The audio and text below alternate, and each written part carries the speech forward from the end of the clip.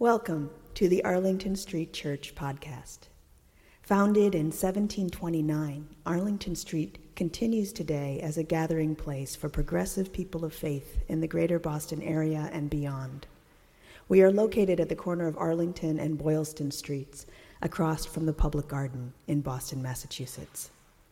Please visit ascboston.org for more information about this historic Unitarian Universalist congregation. Arlington Street Church, gathered in love and service for justice and peace. Arlington Street's Dan Hardenberg knows a lot about worrying. 2 of his 5 children died of alcoholism.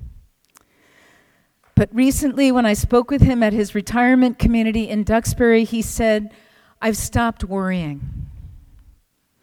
I didn't give it up all at once, but once I finally really understood how utterly futile it is and how much it's robbed me of the present, I decided to quit. Worrying doesn't help anything. It just makes you miserable." I am not a worrier, but I come from a champion line of warriors. I married into a champion line of warriors, and my children are all champion warriors. I know a little bit about worrying and the end of worrying, which seems like a worthy reflection in these worrisome times. Worrying is also known as the what-if disease. It can wreak havoc on our mental and physical well-being. People worry because they think something bad will happen or could happen, writes Dr. Robert L. Leahy, author of The Worry Cure. So they activate a hypervigilant strategy of worry and think that if I worry, I can prevent this bad thing from happening or catch it early. We think that worrying somehow prepares us for the worst. We go over and over something, sure that some new insight will surface from our roiling minds. Or somehow we believe that worrying will help to avoid bad things from happening, that it has some magical power. British Anglican priest William R. Inge wrote, "Worry is interest paid on trouble before it's due." Worrying is a problem, not a solution. My friend Peter Fleck of blessed memory tells the story of his daughter Anne's first plane ride. She sat staring out the window, sure that watching the wing was going to keep it from falling off. When her food arrived, she left it untouched until the kind man sitting next to her said, "I could keep an eye on things for you if you'd like, so you could get something to eat." Here's the most interesting research I read about all of this. Worrying actually makes us temporarily less anxious. Running over and over about a problem, it really distracts us from our emotions. Also, strangely, it makes us feel like we're accomplishing something. But worrying and problem solving are actually 2 different things. Worrying does not lead to solutions. Dwelling on catastrophes, frozen with fear, in no way prepares us to deal with them should they actually happen. Problem solving involves evaluating a situation, coming up with action steps to deal with it, and putting the plan into action. His Holiness, the Dalai Lama, says, if a problem is fixable, if a solution is such that you can do something about it, then there's no need to worry. If it's not fixable, then there's no help in worry.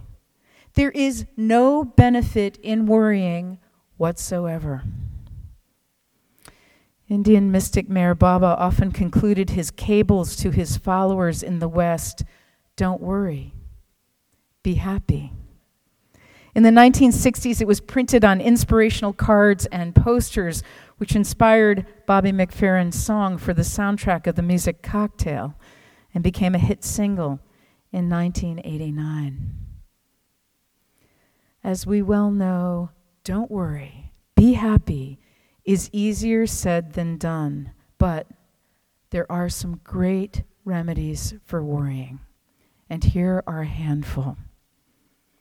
First, boundary your worrying. Literally, make time to worry.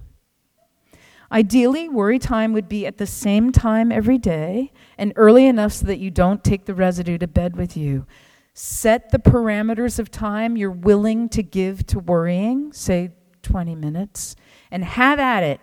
Ready, set, go. Just worry about whatever you'd like, and then stop it. Put it all away until tomorrow. Same time, same place. Worrying has a tendency to distort reality. We become mind readers or fortune tellers, and we tell ourselves stories minus the facts. Worst case scenarios become the norm. French philosopher Michel de Montaigne said, "My life has been full of terrible misfortunes, most of which never happened." A good use of worry time is to challenge these thoughts, sorting through what we know to be true and what we know is not. Interestingly, worries tend to lose some of their power when we write them down. If a worry creeps in off hours, no need to address it right then. Jot it down and return to it during worry time. In the opening minutes of worry time, you can go over your list. And if you're able to downgrade or cross off something, that's great. A second remedy for worrying is to get moving. Exercise is a natural way to get out of your head, especially if you can get some fresh air too. A third remedy is meditation, literally changing your mind. Regular meditation boosts activity on the left side of the prefrontal cortex, the area of the brain responsible for feelings of serenity and joy. The more we practice, the more relief from worrying.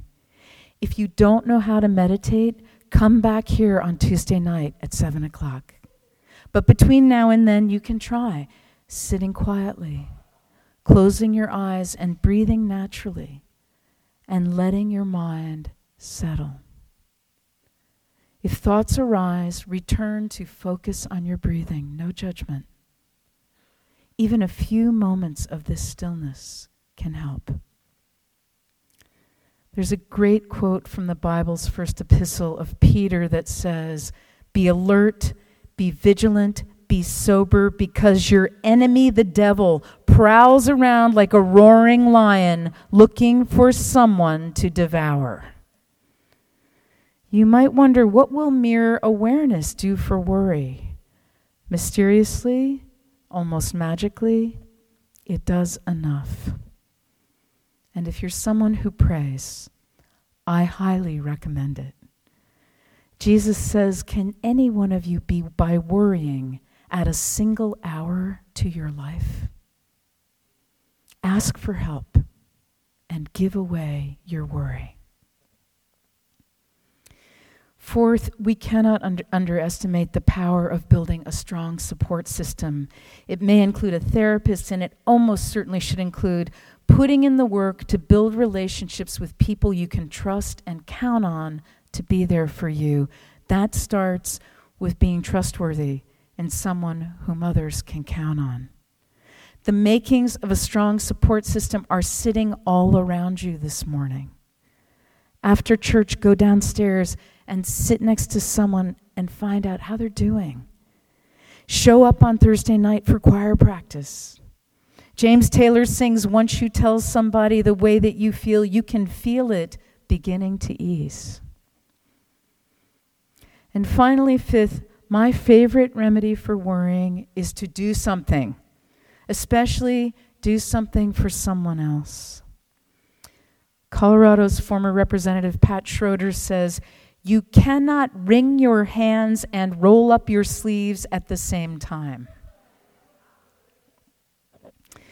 There's a true story told by an anonymous author concerning the carpenter he'd hired to help him restore an old farmhouse. The first day on the job was rough. A flat tire made him an hour late. His electric saw quit. His ancient pickup truck refused to start. And this guy says, while I drove him home, he just sat in stony silence. On arriving, he invited me in to meet his family, and as we walked toward the front door, he paused briefly at a tree, touching the tips of the branches with both hands. When he stepped into his house, he underwent an amazing transformation, breaking into a smile, hugging his 2 small children, and giving his wife a kiss. Afterward, he walked me back to the car. We passed the tree, and my curiosity got the better of me. I asked him about what I'd seen him do earlier.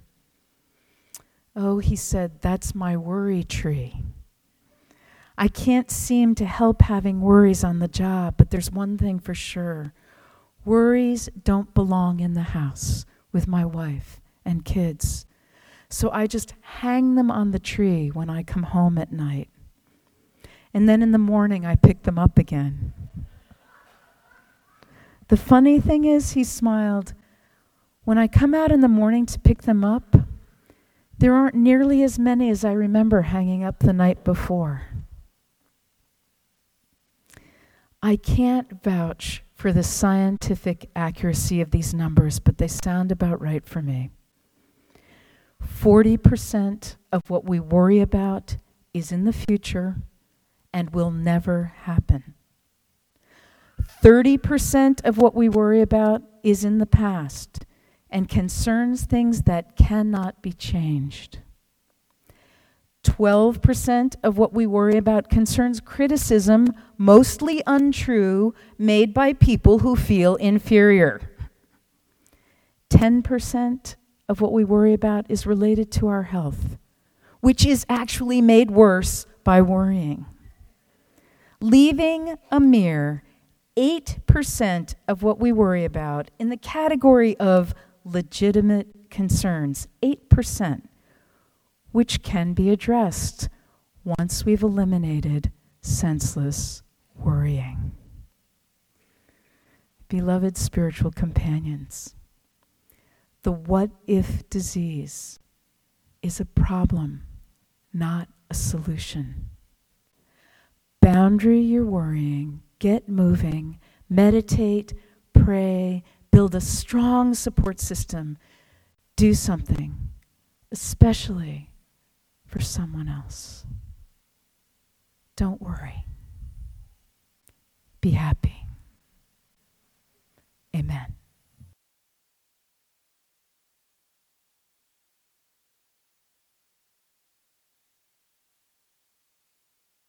Thank you for listening to this week's podcast. We would love to hear from you via email at office@ascboston.org or through our Facebook page. If you would like to support the good work of Arlington Street Church, please consider a contribution by check in the mail or through our website, ascboston.org.